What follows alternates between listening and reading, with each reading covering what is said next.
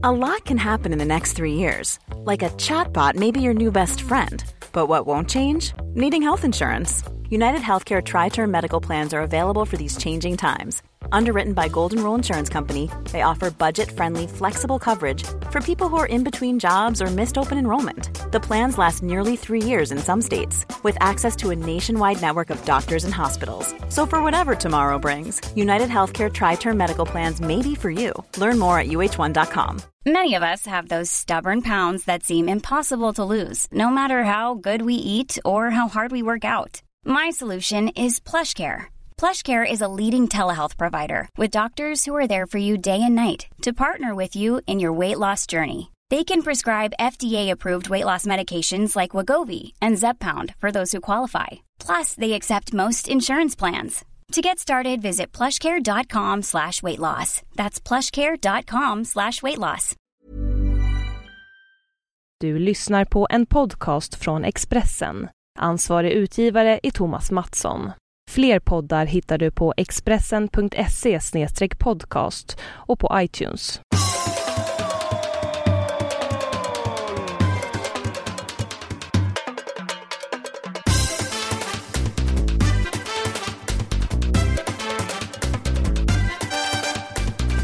Mina damer och herrar, pojkar och flickor, nu är vi här igen. Detta är podden nummer 67. Ja. Roger Ödman, kommer du ihåg han ishockeyspelaren? Nej.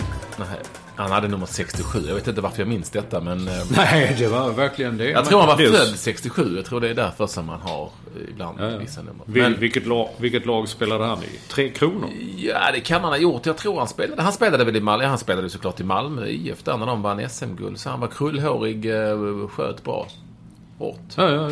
Okej, ja, det är sådana minnen du har. Jag tror du gillade fotboll och inte sånt. Nej, men på den tiden skrev jag mycket om käpparkrig, framförallt om Malmö och deras SM-guld och sådär. Så att det kommer nog därifrån att han hade nummer 67. Det var inte så. Det var precis när det började bli lite halvvanligt att man skulle ha så nummer, du vet, med lite högre nummer. Alltså Gretzky där. Man skulle ha lite annorlunda nummer och så. Han hade nummer 67. Vad minns du om 67? Nej, inte mycket. 67. Vad har du tagit vägen nu? Det finns en låt om varje nummer. Vadå varje nummer? Ja, men... I Malmö IF? Nej, men alltså... When I'm 65 och...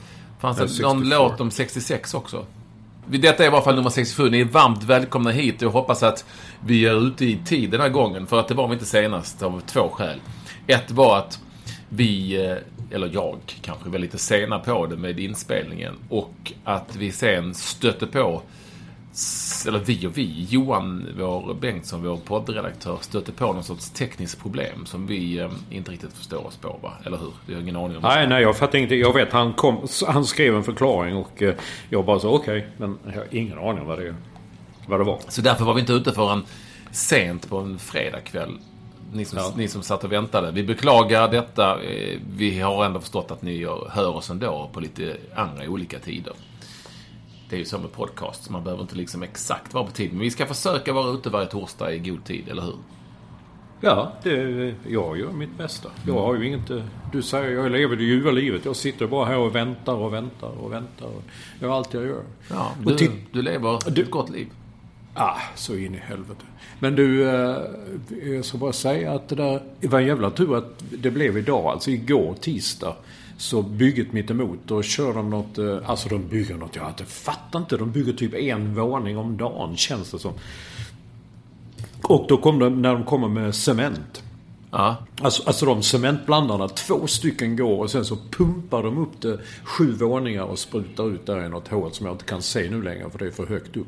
Men det lät, alltså du vet, det var som, ibland som en borr. Det lät som en 1000-faldig borr. Jag blev tokig. Jag var tvungen att gå ut. Det gick inte att vara här inne. Jag tänkte, herregud, ska det vara så typ idag också? Då kommer vi inte kunna...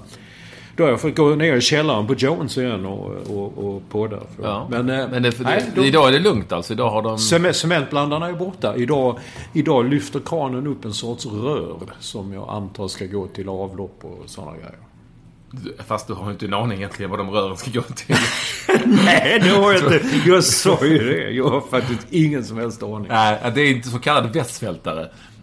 Som man alltid sa om den gamla, ja, man säger fortfarande om Daniel Westfält, friidrottsagenten. Han kan ibland alltid komma med antaganden, fast han hade liksom inte en aning, men det lät bra. Alltså, han kunde säga, uppe på Taffelberget är det 7 grader kallare än nere på marken.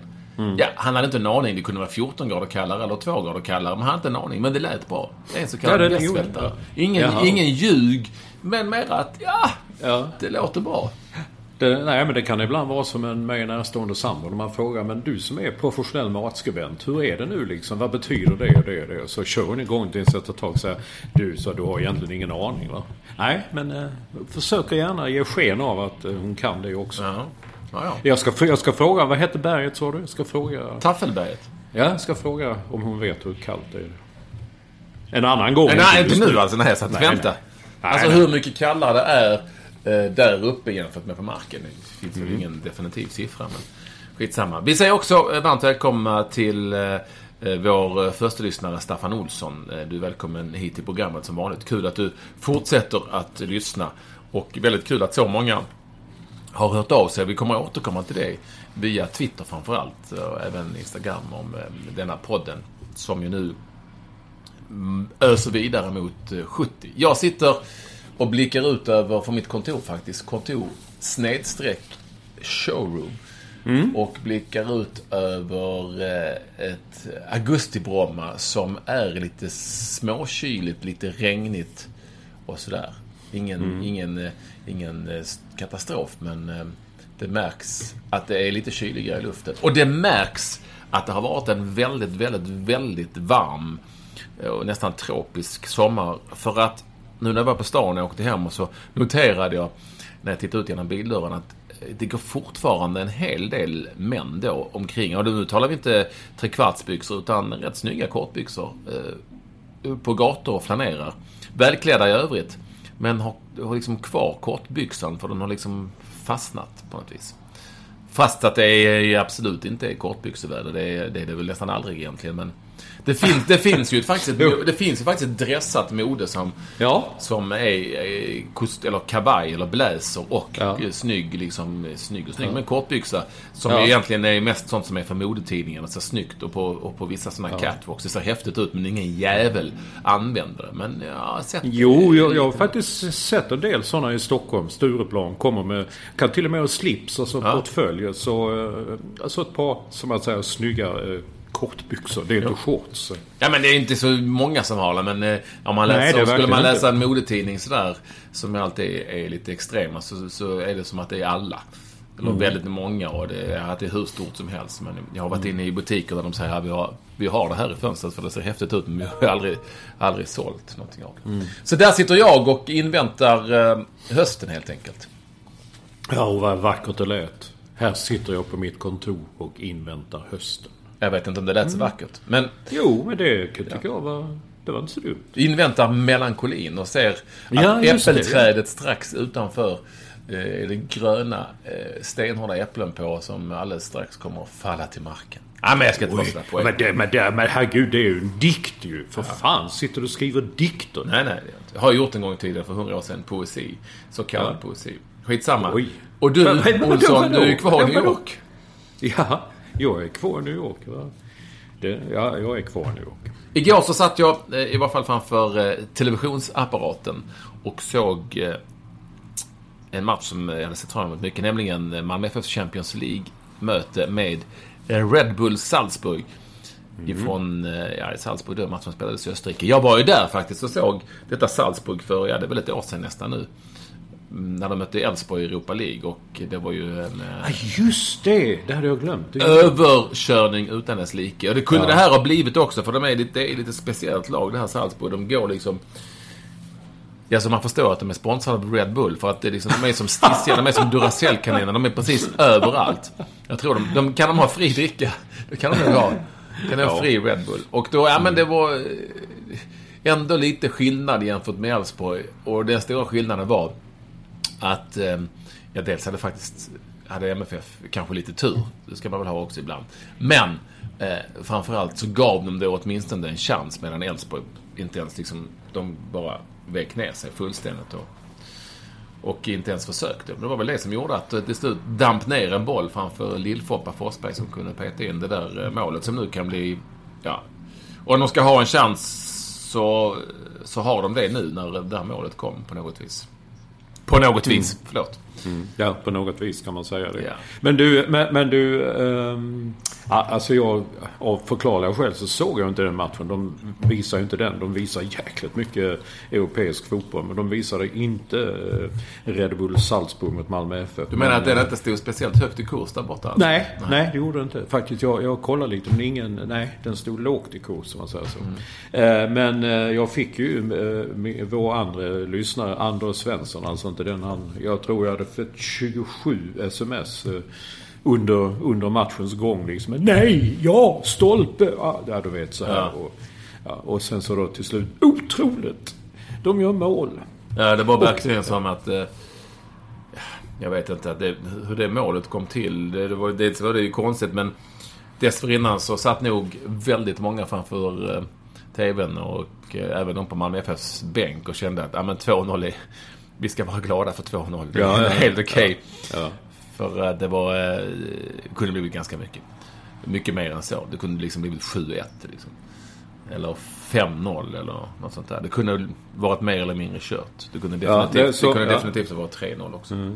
Ja, som Anders Svensson, jag ser här nu de sista sms'en som kom, Forsberg, så är det mål ungefär som de ropar goal. Ja. Och han påstår att det var en målvaktsmiss och sen så enorma versaler. Herregud, 2-1, slut, sanslöst. Det kunde lätt ha varit 5-1. Ja. Och vad han fick, det kunde det vara för Malmö hade några chanser. Och målvaktsmiss, det kan man säga att det var en målvakt och en back som, du vet, en sån klassiker, de springer ihop och sen säger den ena till den andra att du skulle ju skrik något då. Säg något. Ja. Och så sprang de ihop och så stuttade bollen på någonstans på ett huvud och sen så mitt framför fötterna på Forsberg som låg in den i tomt mål.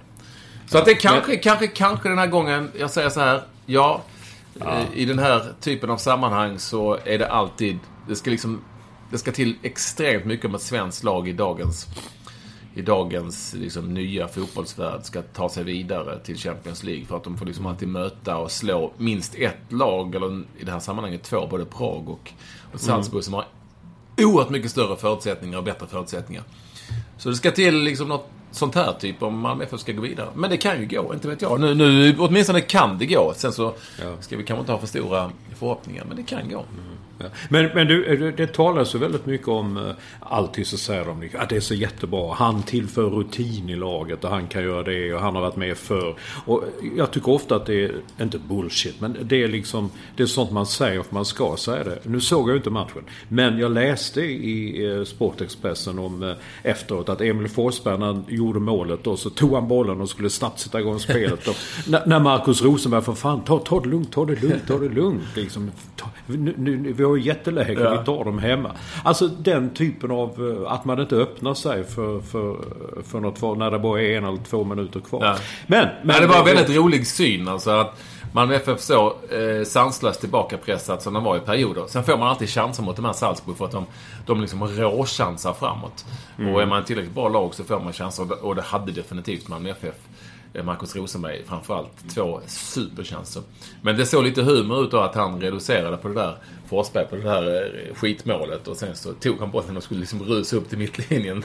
Ja, han hann inte tänka klart där. Nej.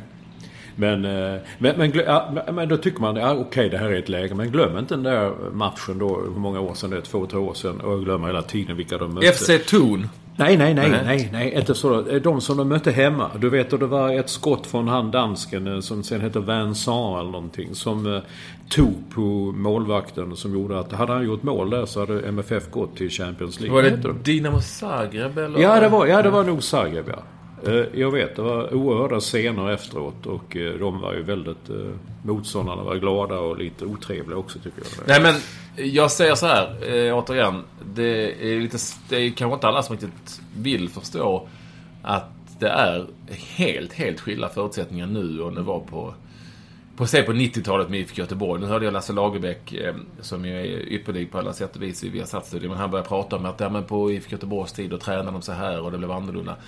Vi kan inte hela tiden bara gå tillbaka och jämföra, för att det går inte. Det är en helt annan fotbollsvärld vi ser idag. Då, i en ny ekonomisk vardag där väldigt många andra nationer har större möjligheter att pumpa in pengar och andra skattelagar, då hamnar Sverige och allsvenska längre och längre tillbaka. Så då är det ju, då krävs det ju någonting exceptionellt för att man ska ta sig vidare. Jag säger det än en gång. Alltså Salzburg är exempelvis, och alla andra lag som finns kvar där i Champions League har oerhört mycket större förutsättningar och bättre förutsättningar än allsvenska fotbollslag. Så det krävs ju något speciellt. Då går det inte att säga att vi kan ju liksom inte hela tiden gå tillbaka till att det spelades bättre boll 1958. Nej, men det går. Varför ska vi hela tiden göra det? Ja, men det, då gjorde man sig. Jo, men det går ju inte att jämföra med hur det ser ut idag. Det är ju helt omöjligt.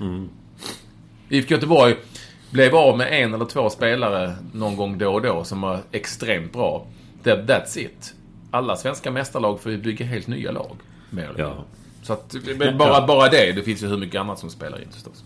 Ja, det gör det. Men just det då, jag har alltid tyckt att det är en väldigt stor del i det, att IFK Göteborg på den tiden, de hade ju det laget. De hade ju ett kanonlag. Och kanske som du säger, 1 eller 2 spelare försvann under 2 år. Ja, är man sen väl med i Champions League, där kan vi ju ta Rosenborg som ett väldigt gott exempel, som spelade någon väldigt speciell fotboll och hade 10 osannolikt bra år.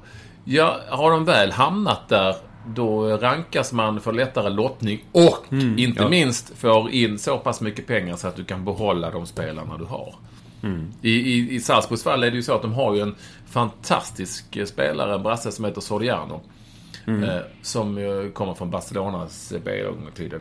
Jo, han är så pass bra så han ska inte spela i Salzburg, han ska liksom spela i några av de kanske bästa europeiska lagen, vara en del av dem. Men de har möjlighet att behålla honom eftersom att de har cashen liksom. Det är rätt, alltså, och samtidigt får liksom Malmö FF hitta någon norrman eller någon afrikanskt fynd i norska ligan och sådär. Men jag säger det är skilda världar och det går inte att jämföra med hur det var förut. Det går aldrig det, nästan. Nej, men jag håller tummarna och jag gläder mig att Marcus Rosenberg har blivit en sån bra hemvändare för Malmö FF. Alltså jag tyckte han var jag tyckte jättemycket om Rosenberg när han var ung och kom fram, och så lånades han ut i Halmstad, var det inte så? Och han var hur nära som helst och spelat SM-guld till dem. Och så gick han tillbaka till MFF och sen åkte han utomlands, och sen tyckte jag aldrig att du vet, karriären blev aldrig så exceptionell som jag hade hoppats eller trott. Och landslaget, du vet hur många landskamper såg man inte där han kom in och så började han hänga med huvudet ju. Han hängde med huvudet ibland på träningarna också när han hade insett att okej, jag får inte starta nu heller. Det var liksom lite, jag tänkte nej, har det blivit en sån loserstämpel över Rosenberg, men det är så jävla roligt att han kan spela den här rollen nu som en typ citat ålderman liksom. Han ser fortfarande ut som en pojke. Han ser väldigt ungdomlig. Ja, det är lite babyface på... Ja, exakt.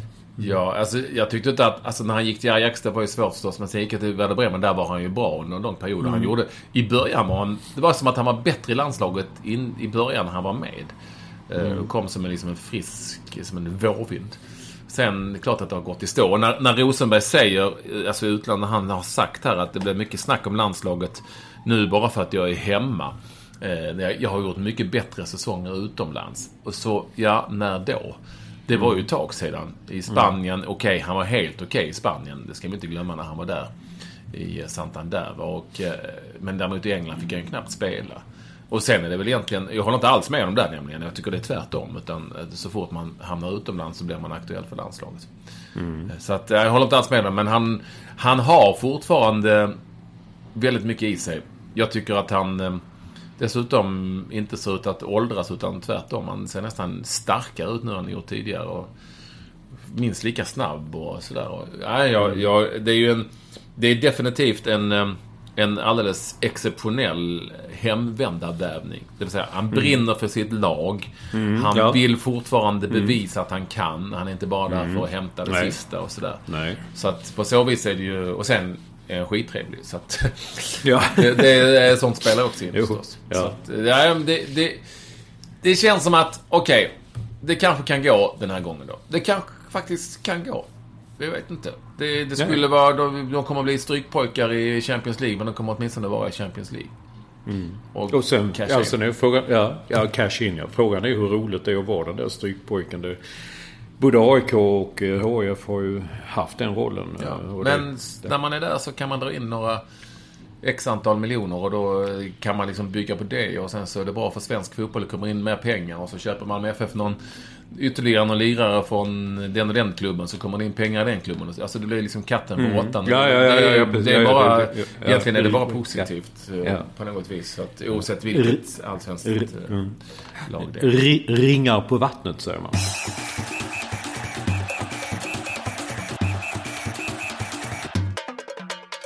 Vi var förra veckan vi pratade om Zlatan Ibrahimovic och hur han blir bättre och bättre. Men det har kommit en del tweets om det. Hockeybloggen skriver, men tänk på Henrik Larsson. Henke blev ju också bättre och bättre med åren. Och visst har han rätt i det. Henke blev ju också... Jag kommer ihåg när han kom fram i landslaget och man tyckte han var lite vek och lite... Ja, man trodde inte riktigt på honom. Och sen blev han ju en... kanonlirare. Jag håller med att Henke blev ju, framförallt blev han ju bättre än han var när han var ny i landslaget och var riktigt ung, och de här tiden i Feyenoord och sådär.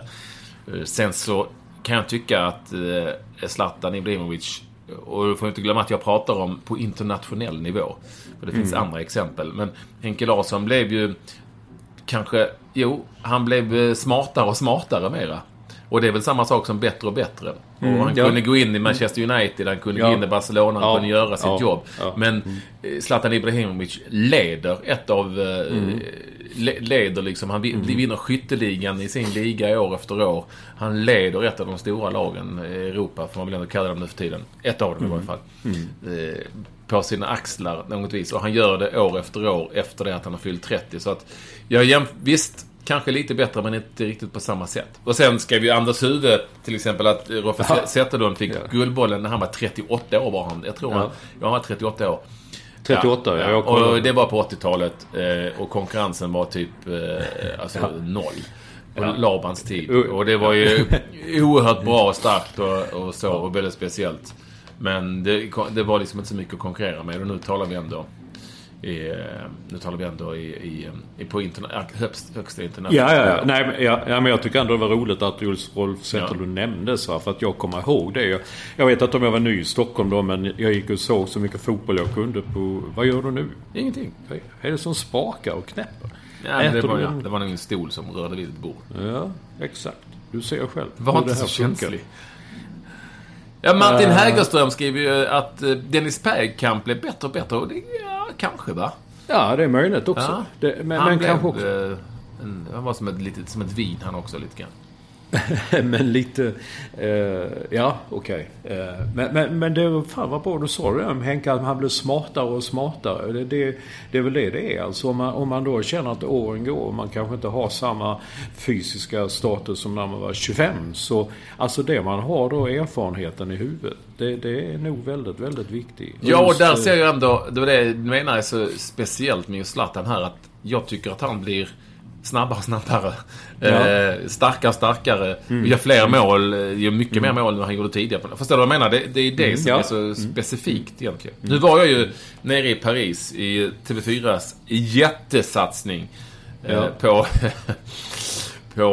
PSG, som ju alla fattar ju att det är för att Zlatan spelar där. Annars, absolut. Det är inte konstigt än så. Det är samma journalistiska bedömning som alla svenska medier gör, med all rätt. Eftersom Zlatan är läst och sedd och mer än någonting annat. Och det blev lite halvfiasko för att det var något travprogram som drog över, och skitsamma. Vi behöver inte gå in på de detaljerna egentligen.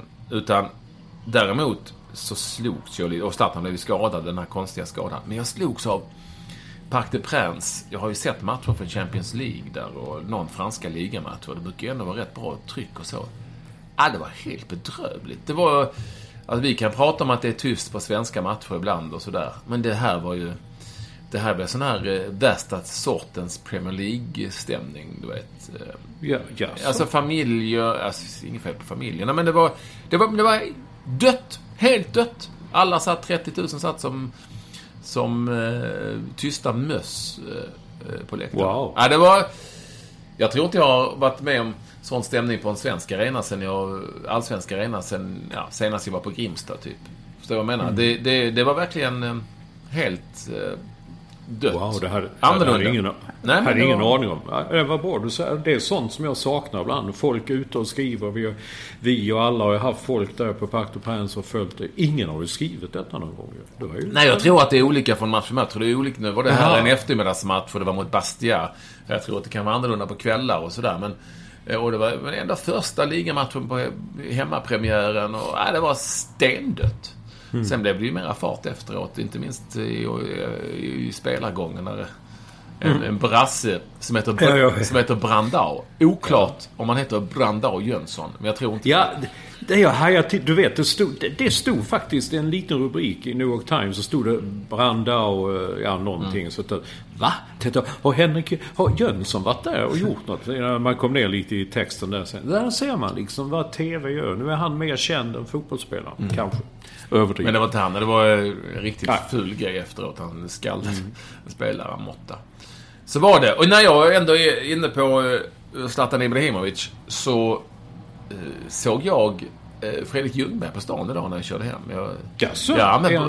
Och inte i kortbyxor. Det skulle han nog aldrig riktigt gå omkring. Däremot i en jävligt svår keps faktiskt. Moderiktig och någon sorts stickad tröja. Och barnvagn.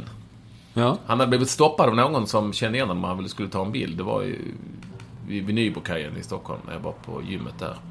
Och jag stannade till, vevade ner utan och visslade till och sa hallå där, hur är läget, sa han. Eller på sin italienska. Men han var där med, det är väl fru där, de gifta eller sambo. Jag tror barn det. Och barnvagn. Tiden går, Olsson. Men skulle han inte till Indien? Ja, han inte prata med honom för jag satt ju i bil där. Men han ska han till Indien, men han var inte på väg till Indien där han gick nu i alla fall. För den ylletröjan hade blivit varmt. Ja, men han ska väl till Indien? Jo, men han ska väl till Indien. Men han är ju, nu gick han ju omkring i Stockholm med barnvagn. Och så. Det var kul att se honom. Han såg stark ut. Han är en cool keps också. Men grejen är att han fick... Det finns så mycket att säga om Fredrik Ljungberg, men han fick ju mycket skit alltid för sitt sätt att vara. Men jag gillar alla som avviker lite. Han hade ju faktiskt, som för att använda ditt ord, han hade väl alltid väldigt svåra kläder. När han väl kom upp sig lite, om man träffar honom i London och sånt där. Han blev ju en annan typ när han spelade på Örjans Vall. Jag gillar också Fredrik Ljungberg, jag har alltid gjort.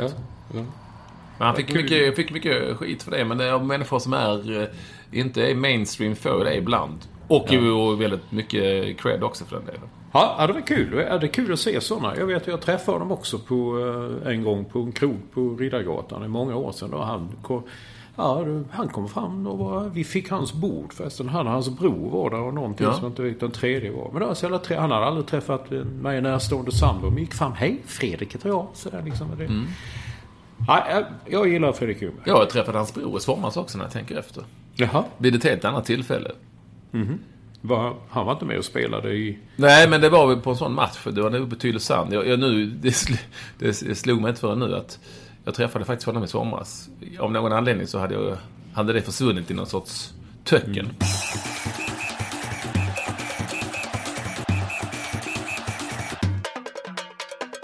Annars är det Sara Sjöström här hemma, det vet du va, som dominerar rubrikerna. Denna fantastiska Sara Sjöström som man nu bara hoppas ska lyckas på ett riktigt stort mästerskapet. Och som jag är lite så halvskeptisk alltid till så EM i simning. Vi är alltid så bra på EM med simning. Och så.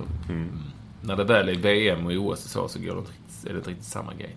Nej, men jag vet. Jag satt också när jag tog fram Expressens sidor och gick igenom detta. Men okej, men det är faktiskt citat bara ett EM än så länge. Jag var med i OS då ju när det inte gick så bra, men det är skitsamma. Det är glömt. Det är nya tider. Jag hoppas och tror på Sara Sjöström. Du har sett också och det tycker jag är både roligt och intressant att Högmo, den norske förbundskaptenen, han som var i Djurgården, som har haft en bedrövlig start på sin förbundskaptens karriär i Norge. Jag tror de har vunnit 1 av 9 matcher och sånt där. Ja. Nej, men du såg väl att han plockade ut den här Martin Ödegaard. Ja. Det som spelar i Strömsgodset som ju bara är 15 år. 15 år? 15 år. Han blev ju då nu uttagen i den norska truppen, A-landslagstruppen. Ja. Han är ett superunderbarn som alla skriver om, alla pratar om och som många stora klubbar drar i. Det är klart, spelar man i Strömsgodset som jag tror är Norges bästa lag per idag och är mer eller mindre ordinarie där och är 15 år, då är man förstås bra. Men det kräver ju sin man eller sin förbundskapten att plocka ut en spelare alltså 2014 som är 15 år. Eller?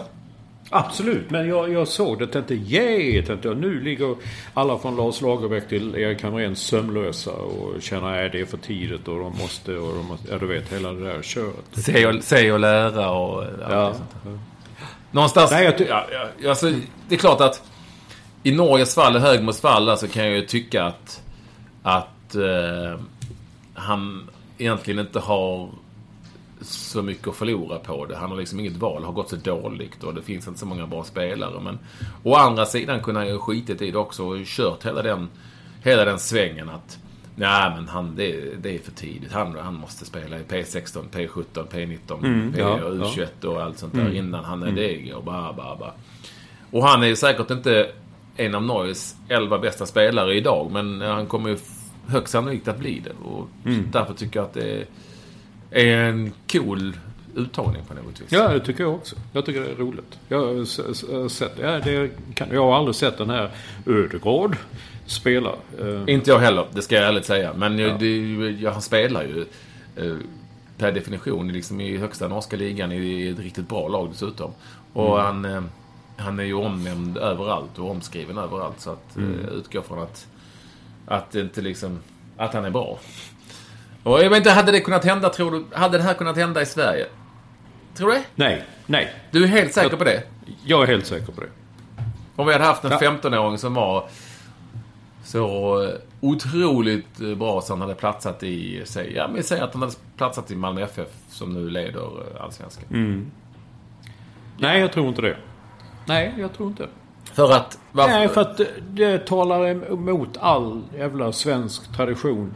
Alltså jag minns när Zlatan då kom fram i U21 och många med mig tyckte att fan, han måste in i A nu. Nej, här ska vi skynda långsamt och han behövs just nu i U21-truppen och så vidare och så vidare och så vidare. Nej, jag tror även om en 15-åring hade dominerat mittfältet eller anfallet och gjort massa mål i Malmö FF, så tror jag inte han hade ens varit aktuell för A-landslaget.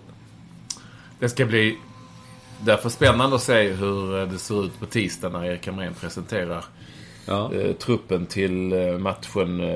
Det är ju framförallt mot Österrike. Vi möter även jag tror det är Estland i någon match innan Österrike-matchen på Friends Arena. Det blir en fest, herregud. Ja, det blir ja. Och då och det kan väl nog vara bra att få den matchen för att testa lite grann. Men det ska bli klart spännande att se och hur Erik Hamrén agerar här i ett läge där en hel del spelare ute i Europa inte riktigt är igång och inte har visat något speciellt. Ta Johan Elmander som ju har drabbats av en tragisk händelse i familjen. Hans pappa dog plötsligt och inte liksom kommit igång riktigt. Ska han vara med? Vill han vara med överhuvudtaget så som läget är just nu? Då måste man hitta någonting annat. Då kommer han då, och det har ju ändå varit en debatt på senare tid, en viss hype över att man ska ta ut kanske den och den i spelare som är allsvenska. Kommer Erik Hamrén att lyssna på det? Känner han att det kanske är dags? Ja, det ska bli spännande att se. Eller om det blir same. Det finns ju några, så Simon Gustafsson i Häcken till exempel, Carlos Strandberg där har vi ett exempel på en väldigt ung forward som kan bli extremt bra. Kommer vi få se honom i A-landslaget redan nu? Eller ska han gå hela vägen? Ja, det finns en hel del andra spelare som kan bli aktuella, tror jag. Som, till exempel sådana som har hamnat utomlands nu när Niklas Hult är i Nice och kallas för Ylt. Eller kallas för, man uttalar honom Ylt och har gått ganska bra. Där kommer han med nu då när han har fått chansen att spela ordinarie i ett franskt ligalag som är helt okej. Ja. Men spelar en ordinarie? Ja, jag har varit ordinarie de 2 första ligamatcherna. Ja, jag gillar att vara en bra spelare. Så att det ska bli spännande. Det ska bli spännande att se vad... Eller blir det liksom same, samma gamla. Det kommer vara ett stora problem, tror jag, med mittbacksfrågan återigen sedan Per Nilsson och Antonsson haft big problem sen de kom. Det har inte alls fungerat. De spelar ihop nu mer efter Köpenhamn nu. Var Antonsson petade Champions League och det har inte alls gått bra. Nej. Det är ingenting som säger att det går sämre i landslaget för det, men någonstans, där har han fått, den problematiken kvarstår fortfarande. Kommer Kim Källström att vara med fortfarande? Som har inte någon lag och spelar väl inte liksom riktigt överhuvudtaget. Und so weiter. Ja, men är det på tisdag uttagningen är? Ja, det ska bli spännande att se. Men du, kommer Marcus Rosenberg med till exempel igen? Det vet jag tror jag vet det är många, framförallt i sydsvenska tidningar som gärna vill detta. Om det finns några kvar nu, jag är faktiskt väldigt bedrövad över hela den här Sydsvenska Dagbladet, Helsingborgs Dagblad. Jag fattar ju, utvecklingen är som den är, men det känns som om Helsingborgs Dagblad, mitt husorgan i Skåne, att det är på väg bort. Alltså det är så. Den är till råttorna.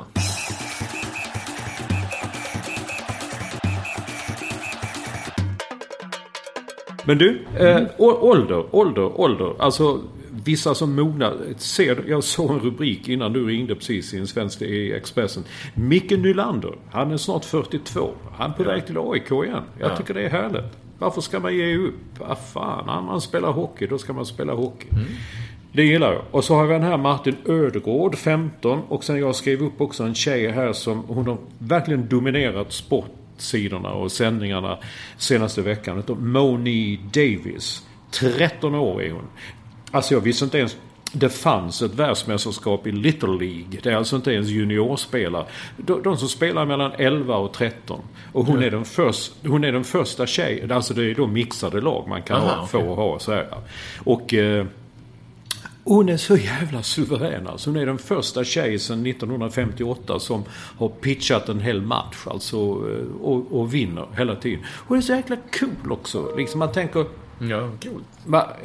Man tänker liksom mognadsprocesser och sånt där. Man ser en intervju och kommer fram så här, hur handskas du med det här? Nej, det är inget speciellt. Så här, om jag tycker pressen är jobbig i media, då säger jag bara, nej, nu är ni jobbiga. Nu får ni göra något annat. Ja, men det är liksom hur vissa kan... Men hon är amerikanska också. Det är klart att de är bättre på att hantera och stå upp och prata. Eller de flesta är det i varje fall. Det ska inte säga att alla är det, men ganska många är det. Men vadå, jag fattar inte. Är det VM i baseball för knattar liksom på något vis? Ja, typ. Ja, exakt. Och jag har inte satt mig in i det riktigt. Men det är vissa lag. Alltså hon spelar då i Pennsylvania, jag tror det hon spelar. Men sen är det alltså länder, Kanada och ett lag. Ja, det är lite... Jag har inte satt mig in i den här, men jag satt och kollade en match när hon spelade senast. Och det är faktiskt så jävla roligt att se. Det är jättemycket folk alltså. Och det är precis som kanske tvärtom mot vad du säger i Paris då på den matchen. Men alltså det är småknattar som spelar. Det var typ 15-16 000 åskådare. Och ett jäkla leva med. Och det är så roligt att se de här små, tycker jag. En 11-årig kille kom fram och man ser hela hans rörelseschema, spotta lite i händerna och ha baseballträet i handen och liksom hur de rör sig. Fan, de ser ut som de är små knattar, men de beter sig som... De har ju sett naturligtvis vuxna spela och härma dem på något sätt. Jag tycker det var väldigt, väldigt, väldigt roligt. Men baseball ska ju vara lite halvfeta män och i randiga pyjamas. Ja, men det är ju det som är problemet nu. Också en stor grej om det är att baseballen tappar ju... i publik. Egentligen inte. Det är lika mycket publik som det har varit och kanske ökar lite varstans. Men det tappar bland unga människor. Alltså baseball är av traditionen väldigt långsam. Jag hävdar alltid att det är väldigt sån pårökt sport. Va? Ja, det tar sin tid liksom. Men nu tror många att herregud, det kommer den här 13 år är hon, Moni Davis, och fan, det kan andra 13-åringar säga, men det där är ju cool, det där är ju häftigt. Men baseballen har alltså otroligt otroligt stora problem med att rekrytera unga spelare som, du vet, det är snabbare. Du vet mobiltelefoner och allt, informationsflödet, ja, du vet ju inte ens att man kan skypa på datorn till exempel. Det är så, ja, alltså, jag vet att man kan, men jag är väl mer modern som skypar på mobilen. Ja, men du ser också vad som händer. Det bryts ju hela tiden. Ja, men du, bara säg, jag satte mig och tittade på 2 Premier League-matcher. Jaha. Det är så att ABC-kanalen, eller NBC är det, gör som, ja du vet, de sänder precis alla Premier League-matcher den här säsongen i sina olika kanaler. Så man behöver inte missa en Premier League-match. Och jag såg United mot Swansea där de förlorade. Och jag tänkte vad vi har pratat om. Jag tror du skrev det nu i din blogg häromdagen också. Var allting bara David Moyes fel med United? Nej. Förmodligen inte. Och den här Van Gaal är ju antingen hit eller dit eller upp eller ner. Det kan ju, nu är det bara en match. Det kan ju sluta sluta med disaster där han kallar alla engelsmän för idioter. Det kan jag vet. Men Gylfi däremot. Det är bara namn Gylfi. Ja. Jag satt, du vet, man sitter och tittar så ser man direkt efter 5-10 minuter att vem fan är han, och så bara man kollar Gylfi Sigurdsson. Okej. Ja, du vet, då kommer ju då, United är väl inte så himla stjärnspäckat längre, men det är ändå liksom, det var en Gylfi Sigurdsson, en islänning som jag satt och följde lite och kände, han är ju bra, han är ju skitbra. Så fick han göra målet där också. Men det är ju en helt annan klass. När jag såg Fabregas framspelning till Schürrles 2-1 för Chelsea när de mötte Burnley. Alltså det var något av det absolut snyggaste jag har sett. Liksom när man talar om bollen på ett snöre och en lättning ut, och så kom Schürrle springande där ingen trodde han skulle komma springande och gjorde mål. Så att det är lite upp och ner. Chelsea såg väldigt bra ut tyckte jag, men det är bara första matchen, så det är ju Gylfi Olsson. Ja. Jag bara tänker, Gylfi är ett bra namn alltså. Ja, det är jättebra namn. Vår kollega Lyr, och vi brukar hitta på lite olika namn så men jag har aldrig tänkt på det. Gylfi Lyr, det går inte in riktigt. Nej, bara Gylfi är ett coolt namn. Däremot så, det har jag ju glömt att säga att jag upptäckte då att Salzburg, han är ny tränare för säsongen. Han heter då Hütter i efternamn. Han är Österrike, heter Hütter. Vad tror du det hans föräldrar valde att döpa honom till för? Du kan ju det redan. Jag vet att jag har läst Adolf. Alltså hur man överhuvudtaget kan döpa sina barn till Adolf. Om man är från Österrike eller Tyskland eller från någonstans. Men man heter Hütter i efternamn. Adolf Hütter. Det är ju väldigt lätt att läsa det som någonting annat. Som någonting helt annat, ja. Men och han kallas bara Adi säger man bara. Jag förstår ju det. Men varför byter han inte namn? Vad är det för föräldrar? Men nej, kanske. Jag får en ena till andra med konstiga namn. Jag har å andra sidan fascinerat mig lite för ett mejl här du skrev om att man i New York Times, ett av dina husorgan, har haft en debatt kring om man ska vara tyst när man tittar på tennis eller inte. Ja, visst är det häftigt. Vad tycker du? Det är en gammal fin fråga. Jag tog upp den en gång med Micke Pernfors, var det ju denna gamäng. Och då sa han att problematiken är inte att folk pratar om de hade gjort det hela tiden. Utan problemet uppstår framförallt när det är helt tyst, och då börjar de prata helt plötsligt. För då liksom spräcker man någon sorts koncentrationsmoment. Vad jag menar? Alltså och jag kan i och för sig fatta lite vad han menar. Om det är sorg och snack hela tiden, och då kan man väl köra på. Men när det är helt tyst så kan det liksom vara störande om någon plötsligt börjar skrika. Om det nu är så, jag vet inte. Det är ju lite fjantigt egentligen att man i alla andra sporter, i stort sett som jag känner till, utom möjligtvis i dressyrritt eller vad det kan vara, så är man ju där för att man vill leva med på något vis hela tiden. Och då i tennis ska man vara helt tyst då. Ja, det är väldigt mycket domarna säger liksom tystnad. Quiet please. Ja, quiet please. Men jag... Vad skriver de i New York Times då? Nej, men det är mest hit och dit. Vad är det liksom? De gillar ju sitt US Open nu. Och jag vet när jag kom till US Open första gången för jättelänge sedan, det var nästan chockartat hur folk kom och gick och åt glass och skrek och höll. Ja, du vet, det var ett jäkla liv helt enkelt.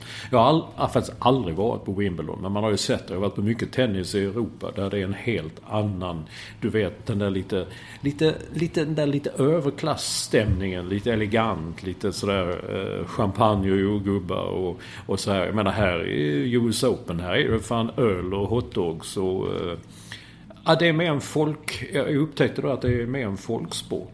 Och man tycker då, man gillar det. Det är klart, det ska väl i. Man ska kunna heja på någon och bua åt någon och så vidare. Jag kommer Mats Wilander, han hatade ju Ivan Lendl av många anledningar på många sätt. Men just det där med man skulle stå och spela. Lendl använde ju detta för att störa koncentrationen, men just säga till domaren referee, så, som Wilander brukar säga, då kunde han höra en bebis högst upp på läktaren som suckade. Då var tystnad. Och just en bebis? Ja, precis. Vad det Wilander sa. Men Wilander sa då också liksom att men jag fattar nu, det är en viss skillnad i detta. Jag har alltid tänkt på det, vad han sa en gång. En pitcher i baseball, 90 000 åskådare som skriker och håller på. Och han kan ändå liksom skruva bollen på ett fullständigt fenomenalt sätt. Men det är klart, det är som Pernfors, som du citerar Pernfors, det är lite skillnad. Att jag fattar vad Pernfors menar, att då blir det problem. På en baseballmatch med 90 000 och finalspel och sånt där, då är det ju ett konstant väsen, så att säga. Då kan du kanske mer gå in i din egen bubbla och koncentrera dig. Ja. Fast jag vet inte om det är ju... Ju mer jag sitter och tänker på det här och funderar lite över det, så det är också en del av tennisen, kan jag känna och tycka, att det ska vara den här tystnaden. För det bygger upp någon form av dramatik det också. Att det är helt tyst och så ser man dem spela och sen så applåderar man då. Och givetvis är det ju så golf också, självklart. Jag glömde ju helt golfen här. Där får man väl inte ens lov att andas. Eller hur? Nej, jag har varit med i en golftävling och höll på, jag andades inte på en timme. Nej, och där är det väl lite samma princip, lite grann så, att det ska koncentreras och det ska vara tyst och sådär. Men det är klart, jag har ju varit på, eller åtminstone sett på tv, darttävlingar och sånt där det är liksom extrem koncentration, men där sitter folk och ölar och skriker hela tiden. Så det handlar väl bara om vad man är van vid. Vad man är van vid. Jag ser här nu Andy Murray, spelaren, säger då liksom att det är vad man är van vid ungefär. Va? Är det hög volym, så får en spelare vänja sig vid det. Han tycker inte det är så himla dramatiskt att hur man går från ett ställe till ett annat. Och sen har du tänkt de här Davis Cup-matcherna som Sverige var med för liksom vissa länder. Det är ju rena, jag vet inte. Ja, men där är det alltså att de spelar i Chile borta och så. Då fick man veta att de skrek, det var så osporsigt, de skrek hela tiden. Ja, men det är ju ingen, det är inte, liksom inte schack de spelar. Nej. Där är det nog också rätt tyst. Ja. Kan jag tänka mig, jag har inte varit på så många schacktävlingar. Har du inte? Ja, men vadå? Du gillar norrmannen nu? Ja, jag gillar norrmannen. Jag gillar schack också. Men jag har inte gillar du schack? Ja, jag gillar att spela schack. Kan du spela schack? Ja, det är klart det kan. Det kan väl alla. Nej, jag kan inte spela schack. Är det sant? Jag gör inte. Man får inte knuffa och man får inte... Du vet inte hur liksom en häst får gå så? Jo då, jag har varit på många dressyrtävlingar. Nej, men en häst i schack. Ja, inte häst, det vet du inte det heller. Det var en häst, du har ingen aning om hur hästarna går i dressyr. Nej. Men alltså i schackhäst, hur får en schackhäst gå? Vad får han ta för steg eller hon? Jag vet inte om det är en hane eller en hona, men jag tror det är en hane. Och det beror på om den är svart eller vit, tror jag. Jaha, okay. Men vad får den ta för liksom, hur får den gå? Du vet inte det alltså? Nej, den får väl gå. Man slår väl tärningen så får den gå 6 steg eller nej, jag orkar inte du. Nej, schack är en trevlig liten sån hjärngympasport. Okej. Ungefär som att lösa korsord, eller? Ja, jag tror att detta är lite mer komplicerat just schack, eftersom du möter någon annan samtidigt som vill liksom göra livet surt för dig. Så är det ju inte riktigt i korsordsvärlden. Nej.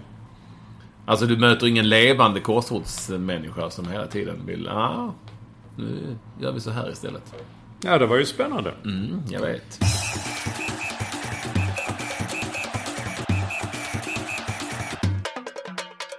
Vi glömde också när vi pratade om ålder, så glömde vi ju, och vi har ju pratat om henne tidigare, Irene som var med. Det är också uppfriskande. Och vi fick ju några EM-guld. Vi har helt missat här. Eller ett EM-guld fick vi ju.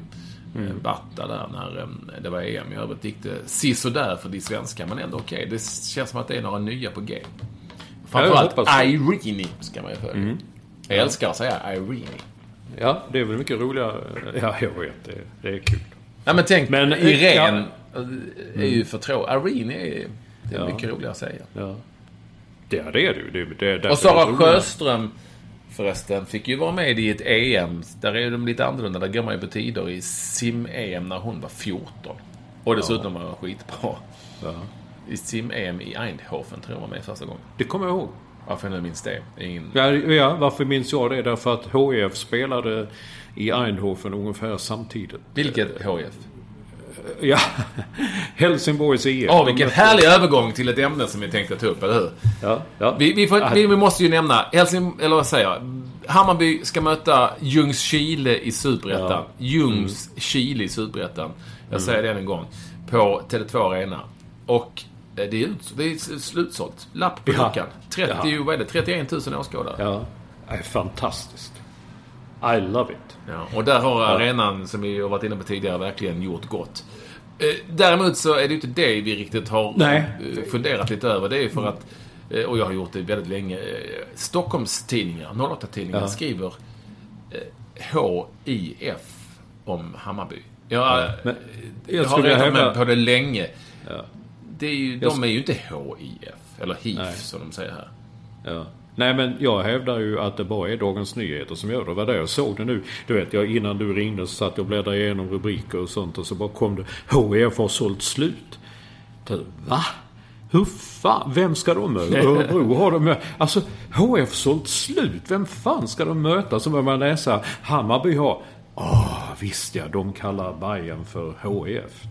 Det finns bara ett HIF i svensk fotboll. Som finns, men det finns säkert många, men det finns bara ett som man säger HIF. Ja, Hammarby är väl Hammarby eller Bayern? Ja, exakt. Det är ju klassiska varumärken som alla vet. Jag menar, går du runt över landet och säger, fan, så du HIF nu? De är på väg att gå upp. Och så säger man, vadå? Är de inte redan i Allsvenskan? Ja. Nej, jag tycker det är jättekonstigt. Det är nolllotteri. Är det? Jag tror det. Jag tror det på något vis. Jag tror att det bara är Dagens Nyheter. Lagen är ju liksom... Här är ju AIK, Djurgården eller DIF kanske möjligtvis som man säger här. Ja. Djurgården. Sen är det ju Hammarby eller Bayern. Inte någonting annat. Nej, det tycker jag. Ja, vi får nästan fastslå det. Vi ska avsluta denna podden nummer 67, så som vi ibland har avslutat våra poddar, med att puffa för vår Spotify-lista, givetvis. Olsson, vad handlar den här gången om? Lite osäker. Jag tror det blir New Orleans. Jag lyssna på en sångare som heter Aaron Neville häromkvällen. Som är från New Orleans egentligen. Och det blev lite inspirerad. Jag har inte bestämt mig riktigt. Jag tror det blir Phil. Nej, men han har en väldigt stor släkt. Alltså de är bröder. Det var ett band som heter Neville Brothers. Som är hur många som är. Men ingen heter Phil. Då lyssnar vi på Neville. Phil eller hans kompis, eller vem det nu är, på vår Spotify-lista. Och vi avslutar, jag vill ändå göra det med, för du har skickat in en sån fin Dagens Garb. Det var ett tag sedan. Björn O. Wallin. Ska jag läsa den? Den är ju fantastisk. Läs du den, ja. Skriver så här då i Dagens Garb. Kan i Skåne i Kvällsposten vara Dagens Skratt, eller Dagens... Vad heter den där? Jo, det är väl du som säger Dagens Skratt. Dagens Garb. Den här biffen vägrar jag att äta. För jag talar med hovmästaren. Nej du, det är ingen idé. Han vill heller inte ha den. Nej. Vilken klass. Ja, vad härligt. Och nu iväg och gör det du ska. Jag ska det. Vilma ska ta moppekörkort och jag har mycket annat att stå i. Kul att ni ville vara med oss. Podden är tillbaka igen. Ganska snart. Nästa. Och då hoppas vi ha MFF spelat då. Då kan vi ha ett lag i Champions League. 68. Vem hade nummer 68? Eller vem har nummer 68? Öhman. Nej, han har 67. Jaha, okej. Jaromir Jagr. Okej, ja. Jag tror If you say so. Ja. Hej då, ha det bra också. Och tack för att ni ville vara med oss. Hej.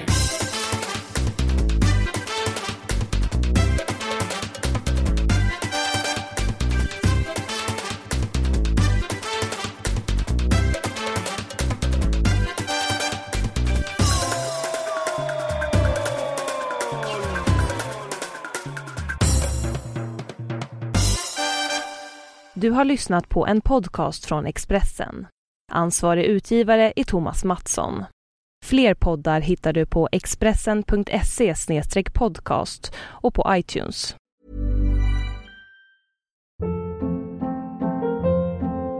Hold up. What was that? Boring. No flavor. That was as bad as those leftovers you ate all week. Keke Palmer here, and it's time to say hello to something fresh and guilt-free. Hello Fresh. Jazz up dinner with pecan-crusted chicken or garlic butter shrimp scampi. Now that's music to my mouth. Hello Fresh. Let's get this dinner party started. Discover all the delicious possibilities at hellofresh.com.